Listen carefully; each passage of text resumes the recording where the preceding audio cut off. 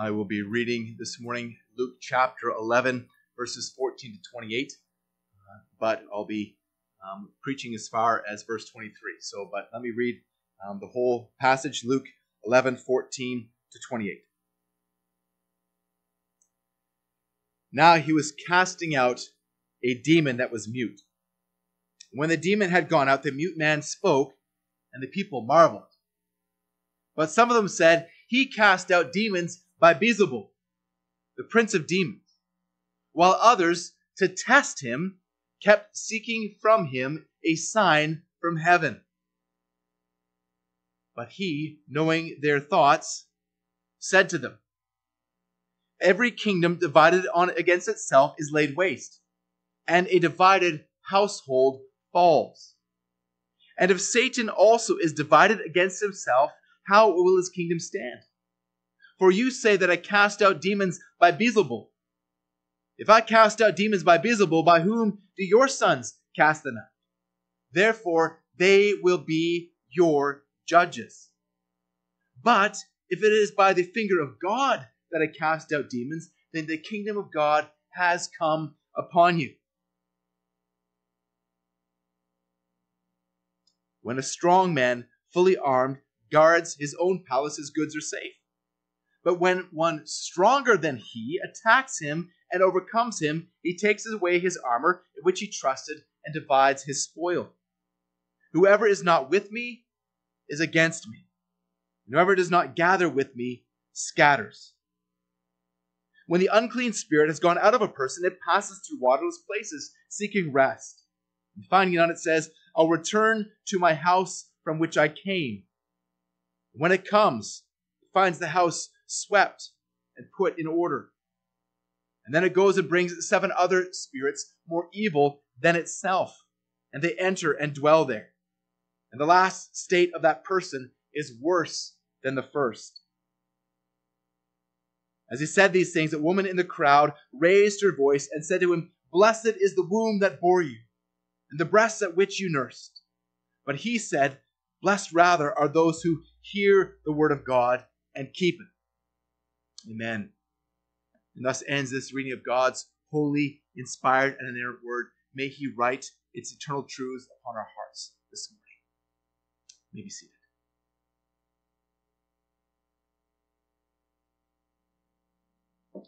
Let's pray again together.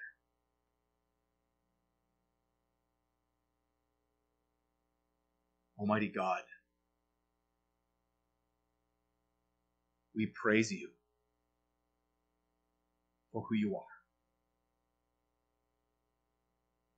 You are the eternal, omniscient, omnipotent God.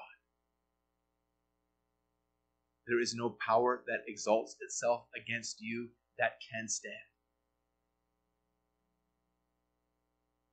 We praise you, Lord, for the victory against Satan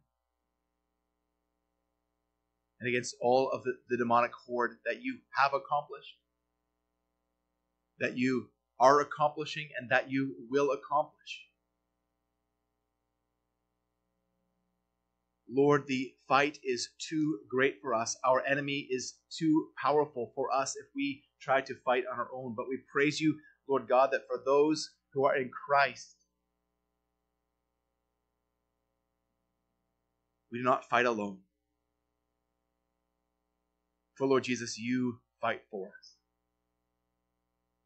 For Lord Jesus, you have accomplished victory for us, and you will continue to accomplish victory for us until the end of time. And so, Lord Jesus, as we look to this passage this morning, we pray that you would help us to see and to understand the fight that is before us. But Lord, help us to see far more than that. The power of the one who is fighting for us. Pray this for Jesus' sake.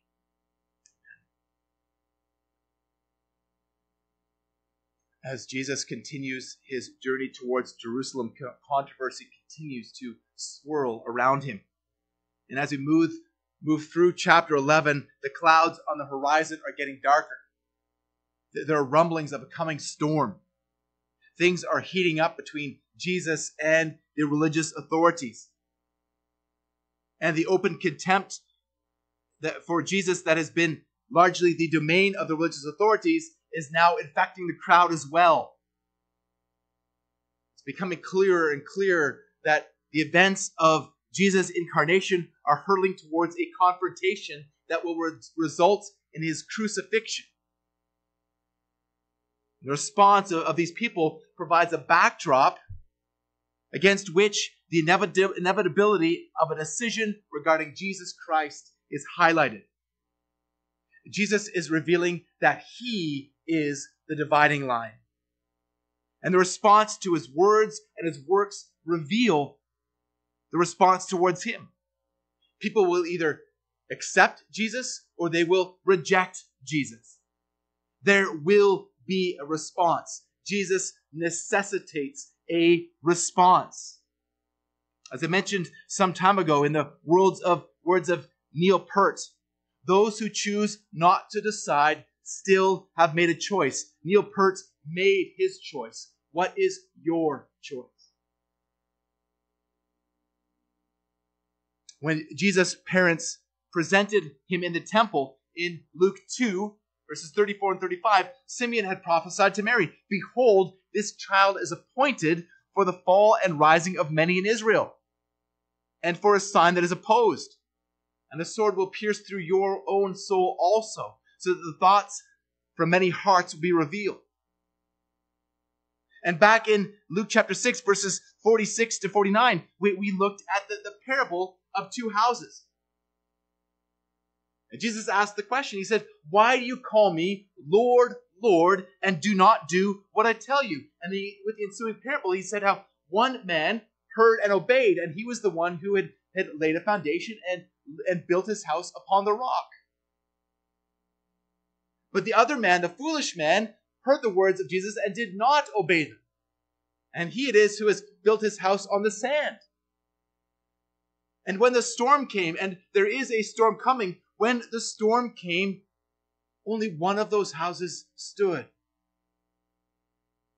was the house of him who built his house on the rock. It was the house of him who had heard and done the words of Jesus. Well, we're going to look at the two kinds of houses again this morning. We'll look at this also, as I mentioned earlier, into next week as well. In verses 14 to 28, we're going to see a house divided, a house plundered, a house possessed, and a house blessed. A house divided, a house plundered, a house possessed, and a house blessed. We'll look at the first two this week, a house divided and a house plundered. So first of all, in verses 14 to 24, a house divided. The scene starts with an exorcism. Now, we've read about many exorcisms already through our studies of Luke's gospel account, but don't let your familiarity with these narratives cause you to overlook what is really taking place here. This is a spiritual battle between the Lord Jesus Christ and the forces of darkness.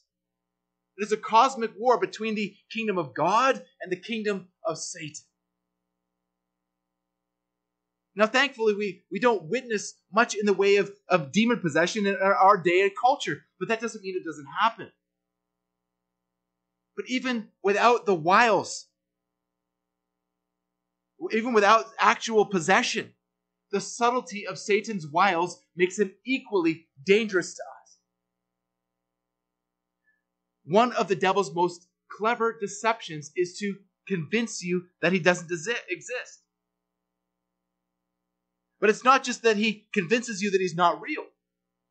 He also convinces you that he is not a real and present threat. Satan is a roaring lion seeking someone to devour. 1 Peter 5:8. But he also lies in ambush, waiting to pounce. Thomas Brooks warns in his book, Precious Remedies Against Satan's Devices. He says, "From the power, malice, and skill of Satan precedes all the soul-killing plots, devices, stratagems, and machinations which are in the world. Several devices he has to draw souls to sin, and several plots he has to keep souls from all holy and heavenly services. And several stratagems he has to keep souls in a mourning, staggering, doubting, and questioning condition. He has several devices to destroy the great and honorable, the wise and learned, the blind and ignorant, the rich and the poor, the real and the nominal Christians. Satan has plans and purposes against you. You need to be aware of the fight.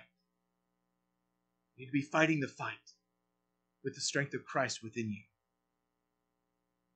Jesus, we're told as this passage begins, that he was casting out a mute demon out of a man.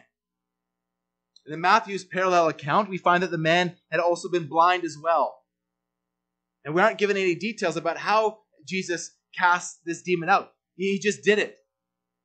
And the man is now able to speak. And Matthew tells us the man is also now able to see. Can you imagine not only being blind and mute, but being blind and mute because you are possessed by a demon? I hate even having a splinter under my skin. This man had a demon under his skin. But just like that, Jesus delivered the man from captivity to this demon. Jesus has come to bring deliverance. Jesus has come to set the captives free, but not all know they are in bondage. Not all want to be free. Now, as we look at the reaction of the crowd, the general response seems favorable. They marveled. Well, so far so good, right? Verses 15 and 16. But some of them said, he casts out demons by Beelzebul, the prince of demons. While others, to test him, kept seeking from him a sign from heaven. The crowd is divided, and Jesus is the dividing line. German reformer Johann Hess wrote, "The great dividing line in life is what we do with Christ God's Son. Rejecting him will lead to hell. Receiving him is heaven begun." The person who denies God with his heart and his words and his life is just as dead as the person who is demon-possessed. And the first group in the crowd attributed Jesus casting out of the demon to Beelzebul, the prince of demons. Now, the name that is used here is that of a Canaanite deity, the god of Ekron. 2 Kings 1:3. He was called the Lord of the High Place. And the Jews mockingly renamed this false god Lord of Flies or Lord of Dung. They were saying that Jesus is casting out demons by the power of Satan. This is slanderous. This is blasphemy against the Holy Spirit.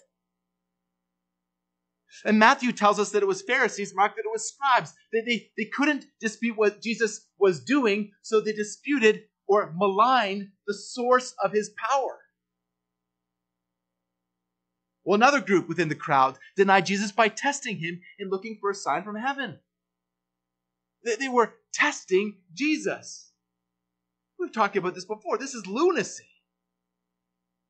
For finite mortal man, for a creature to test the Creator.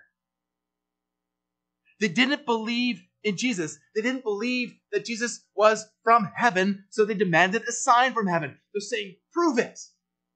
Prove who you are. And this group is essentially committing the same sin as the first group. They're saying, though more subtly, that they do not believe that casting out the demon is a sign of the kingdom. They did not believe who Jesus is. But Jesus had just cast out a demon. What more did they want for a sign? Now, Jesus is going to address this kind of heart attitude more fully in verses 29 to 32. We'll see that in a couple of weeks, Lord willing. But first, Jesus addresses the slanderers. He, knowing their thoughts, said to them, "Every kingdom divided against itself is laid waste, and a divided household falls." Don't lose the fact that Jesus knew their thoughts. Ironically, his ability to supernaturally know their thoughts is another sign from heaven. But when you read that Jesus knows people's thoughts, it means that they were not thinking good thoughts. Jesus is exposing their thoughts for what they are. A kingdom divided and a house divided will not stand.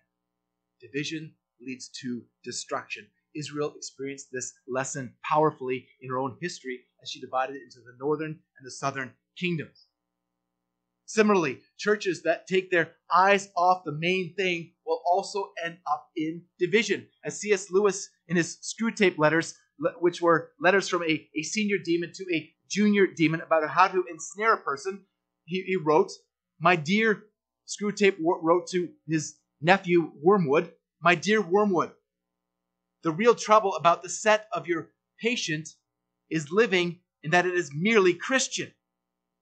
They all have individual interests, of course, but the bond remains mere Christianity." Listen to this. He said that the bond among Christians is Christianity. Just Christianity. The demon continues, "What we want, if men become Christians at all, is to keep them in a state of mind I call Christianity and. You know, Christianity and the crisis. Christianity and the new psychology. Christianity and the new order. Christianity and faith healing. Christianity and psychical research. Christianity and vegetarianism. Christianity and spelling reform. If they must be Christians, let them at least be Christians with a difference." Brothers and sisters, we need to be on guard against this, against what would divert and divide us from our mandate and our mission. And the only way to guard against this is to make sure that in our lives it is not Christianity and. The only way to do this is to make sure that your convictions are biblical. Biblical. Listen carefully. Your conscience is a guard. Your conscience is not a guide. I've spoken to many, many people who have been misguided by their consciences, either into doing things that they felt okay about or not doing things that were clearly okay. Your conscience is a guard, not a guide. Your conscience must be guided by Scripture, or you will end up in division and it will lead to destruction. Division leads to destruction. Satan knows that. That's why the slanderous charge against Jesus, that he's casting out demons by Beelzebul, at the very least is illogical. Jesus presents three conditional statements in verses 18, 19, and 20. If how, if who, and if then. Verse 18. If Satan is also divided against himself, how will his kingdom stand? For you say that I cast out demons by Beelzebul. Again, Satan knows that division leads to destruction. And so he wouldn't attack his own forces by casting out his own demons. So obviously, Jesus could not be exorcising demons, casting out demons by demonic power. Demonic forces fight against good, not against each other. And in verse 19, if I cast out demons by Beelzebul, then by whom do your sons cast them out? Therefore, they will be your judges. And so Jesus is saying, he's acknowledging that there were other Jews who were involved in exorcism, and there are many resources that attest to this fact. But Jesus is saying here that if casting out demons is through demonic power, then the Jewish exorcists are also demonic. The accusation argues too much. But these exorcists who are actually empowered by God, Jesus implies, will condemn these slanderers. These exorcists, these Jewish exorcists, will join the men of Nineveh, the queen of Sheba, who Jesus will speak about in verse 32, and will rise up in judgment against this generation and condemn it. So that is the first part of the argument. That's the if how and the if who. Well, now the if then, the conclusion of Jesus' argument. Verse 20. But if it is by the finger of God that I cast out demons, then the kingdom of God has come upon you. Matthew 12:28 is almost identical, but Matthew records Jesus saying it is by the Spirit of God. Now it's interesting that Luke records these words by the finger of God, especially since he so often focuses on the work of the Spirit. In fact, he's just done so in the previous passage. But the point is the same. Because Jesus has already proven that his exorcisms cannot be empowered by Beelzebul, they must be empowered by God. Since his exorcisms are empowered by God, the kingdom of God has come upon you. The kingdom of God has come. The ministry of Jesus Christ is the demonstration of God's power and the inauguration of his kingdom. Now we, living in this time, anticipate the consummation at the return of Christ, the consummation of the kingdom of Christ. And so until that time, the cosmic battle rages between the kingdom of God and the kingdom of Satan. Well, now Jesus goes on to describe some principles in the battle, and in so doing, he provides us with insight into the nature of the battle and into the demonic realm. Verses 21 to 23. A house plundered. A house plundered. Jesus presents an illustration of a strong man guarding his palace. And this strong man guards his palace himself. He is at home in his house. He's armed and dangerous. His goods are safe. For now. In this case, obviously, the strong man refers to Satan. And his possessions aren't just those who are literally possessed. It is all of those who are in bondage to him. Everyone who is not in Christ is in bondage to Satan. Turn with me for a moment to Ephesians chapter 2. Ephesians chapter 2, verses 1 to 3. It's a passage I trust you know well. Ephesians 2, 1 to 3. You were dead in the trespasses and sins in which you once walked, following the course of this world, following the prince of the power of the air, the spirit that is now at work in the sons of disobedience, among whom we all once lived in the passions of our flesh, carrying out the desires of the body and the mind, who were by nature the children of wrath, like the rest of mankind. Apart from Christ, you were dead. You were a willing follower of Satan. You were participating in the world's rebellion against God. And you were by nature a child of wrath. That is all of us prior to coming to Christ.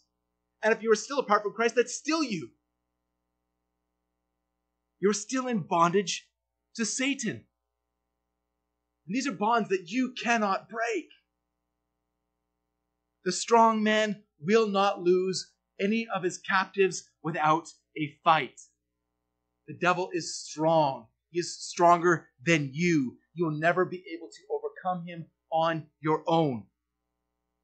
The sons of Sceva tried this in Acts 19. They even tried to use the name of Jesus, but it didn't go very well for them.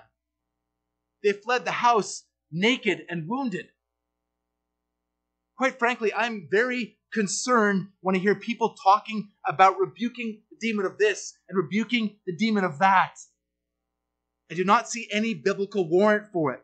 Nowhere in the scriptures are we told to do this. We do not fight Satan ourselves. If a man attacks a child in the playground and the child's father is standing right there beside him, the father will immediately jump in to protect his son. But the son, the little boy, doesn't turn and say to his father, "It's okay, Dad, I've got this." He willingly receives his father's help. In order to defeat the strong man, it takes someone stronger. It takes someone stronger. It takes someone stronger than you and me. The strong man's possessions are safe until someone stronger attacks and overpowers him, soundly defeating him, taking away his armor and dividing his spoil. The Lord Jesus is stronger than Satan.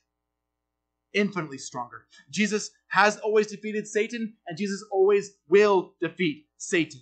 Jesus will always crush the serpent's head. We talked about this in Luke 10:18, when Jesus says, I saw Satan fall like lightning from heaven. When did Satan fall from heaven? Was his fall primordial at the beginning of time? Was it when Jesus overcame Satan's temptation in the wilderness? Was it during the ministry of Jesus' disciples? Was it at the cross? Is it at the final judgment when Satan is cast into the lake of fire? Yes. It's all of the above. Again, while we usually associate Satan's defeat with the cross or final judgment, he was defeated past, present, and future. He was defeated by the entire ministry of Christ and is being defeated by Christ's followers, was defeated at the cross, and will be fully and finally defeated by Christ at Christ's return. Again, from Thomas Brooks in Precious Remedies Against Satan's Devices. He identifies 4 things that should be studied in our battle against Satan: Christ, the Scripture, your own hearts, and Satan's devices. And Brooks ranks these in order.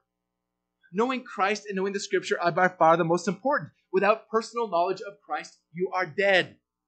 Without practical knowledge of the Scriptures, you are unarmed. You need to know your allies. However, you also need to know your enemies.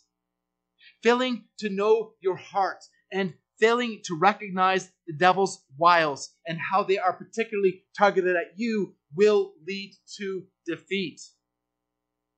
The only way to fight him and his wiles is to be fully protected with the spiritual armor that is provided for you by Christ through the gospel. The belt of truth, the breastplate of righteousness, gospel shoes, the shield of faith, the helmet of salvation, and the sword of the Spirit, which is the word of God.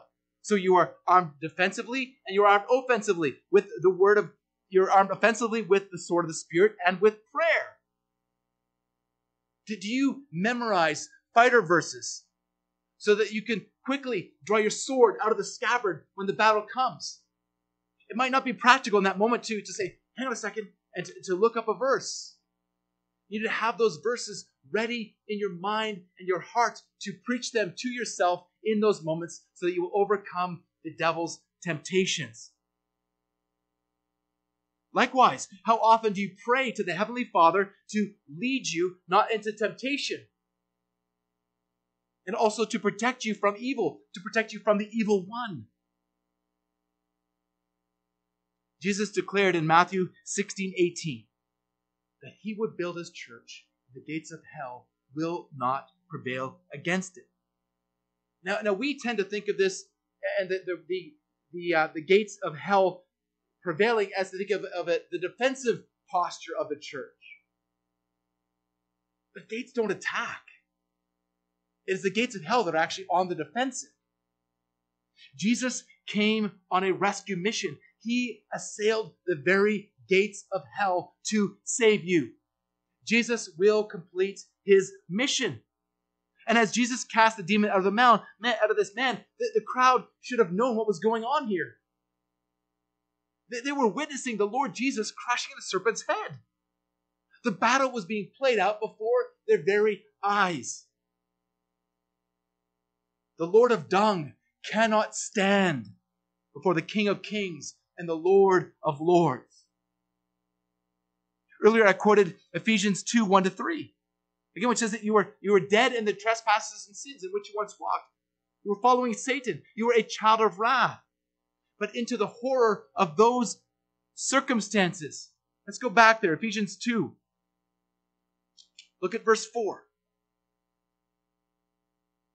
Verse 4 shines like lightning. against the black of night.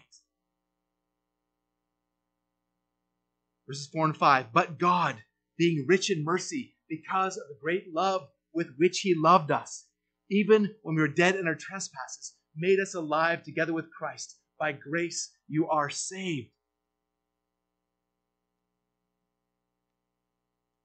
Brothers and sisters, this is infinitely better than the sound of bugles when the Comanches have you surrounded. Infinitely better than the sound of naval artillery and fighter planes roaring in behind you as you storm the beaches of Normandy. This is infinitely better than the sound of helicopters as you're cut off by the Taliban. Your enemy is strong, but your ally is infinitely stronger. This is God defeating Satan. This is God defeating Satan for you. Isaiah 49, 25 and 26. For thus says the Lord, even the captives of the mighty shall be taken, and the prey of the tyrant be rescued. For I will contend with those who contend with you, and I will save your children. I will make your oppressors eat their own flesh. They shall be drunk with their own blood as with wine. Then all flesh shall know that I am the Lord your Redeemer, your Redeemer, the mighty one of Jacob. Jesus has defeated Satan. Jesus is defeating Satan, and Jesus will defeat Satan, but still the battle rages. Satan is still a roaring lion. To be at peace with the devil, to be is at war with God. But once you begin to stand against the devil, you will feel his rage. But by God's grace, you can endure it. As Martin Luther wrote in his hymn, "A mighty fortress is our God, but still our ancient foe doth seek to work us woe. His craft and power are great, and armed with cruel fate on earth is not his equal. Did we in our own strength confide, our striving would be losing. Were not the right man on our side, the man of God's own choosing. Dost ask who that may be? Christ Jesus, it is he, Lord Sabaoth, his name, from age to age the same, and he must win the battle. And though this world with devils filled should threaten to undo us, we will not fear, for God has willed his truth to triumph through us. The prince of darkness grim, we tremble not for him. His rage we can endure, for lo, his doom is sure. One little word shall fell him. That word above all earthly powers, no thanks to them abideth. The spirit and the gifts are ours, through him who with us sideth. Let goods and kindreds go, this mortal life also. The body they may kill, God's truth abideth still. His kingdom is forever. Take heart. Whatever you are dealing with, Jesus is stronger. Jesus is stronger than the devil. Jesus is stronger than your sin. Jesus is stronger than the world. Jesus is stronger than COVID. Jesus is stronger than the government. Jesus is stronger than your fear. John 16:33. I have said these things to you, that in me you may have peace. In the world you will have tribulation, but take heart. I have overcome the world. And finally, in verse 23, Jesus says, whoever is not with me is against me. Whoever does not gather with me scatters. Jesus did come to bring division. Jesus did come not to bring peace, but a sword. Matthew 10:34. There are only two sides in this fight. There is no middle ground. Switzerland and Vatican City tried to remain neutral in World War II. There's no neutrality in this war, and we know which side the Vatican City is on. Which side are you on? There is no middle ground. To not consciously and deliberately ally yourself with Jesus is to be against him. There are only two kinds of people in this world, only two. Those who are with Jesus and those who are against him. Those who have been set free from captivity, the captivity of Satan, and those who are still in bondage. Those who are part of the kingdom of heaven and those who are part of the kingdom of Satan. To be on God's side is to hallow his name and to advance his kingdom and to seek his will. If you are not gathering with Christ, you are scattering. There's a shift to an agricultural metaphor here. You're either bringing people into the kingdom or you are scattering them, actually keeping them out of the kingdom.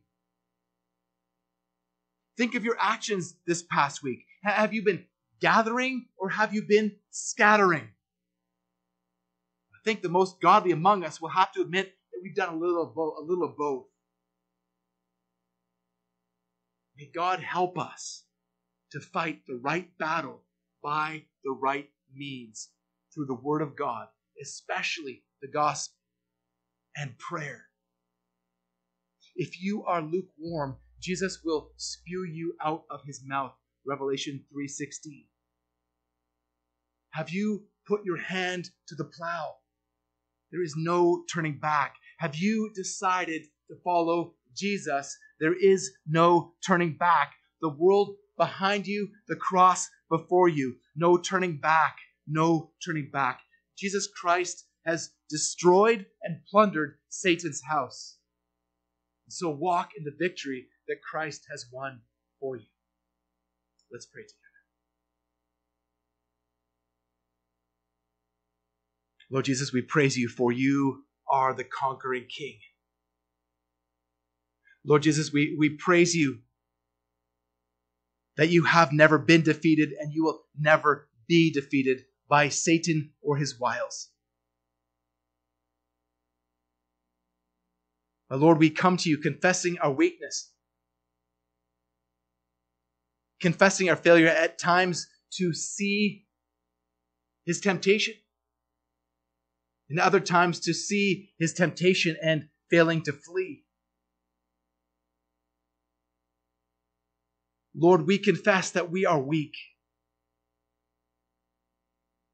But Lord Jesus, you are strong. We praise you that your power is made perfect in weakness. So Lord, help us in our weakness to run to you through the power of your Spirit. Help us to run to you and to draw strength from you and to know that you have already won the battle for us. Help us, Lord, for the glory of your name and for the advance of your kingdom. Lord, to walk in this victory that you have won for us. Amen.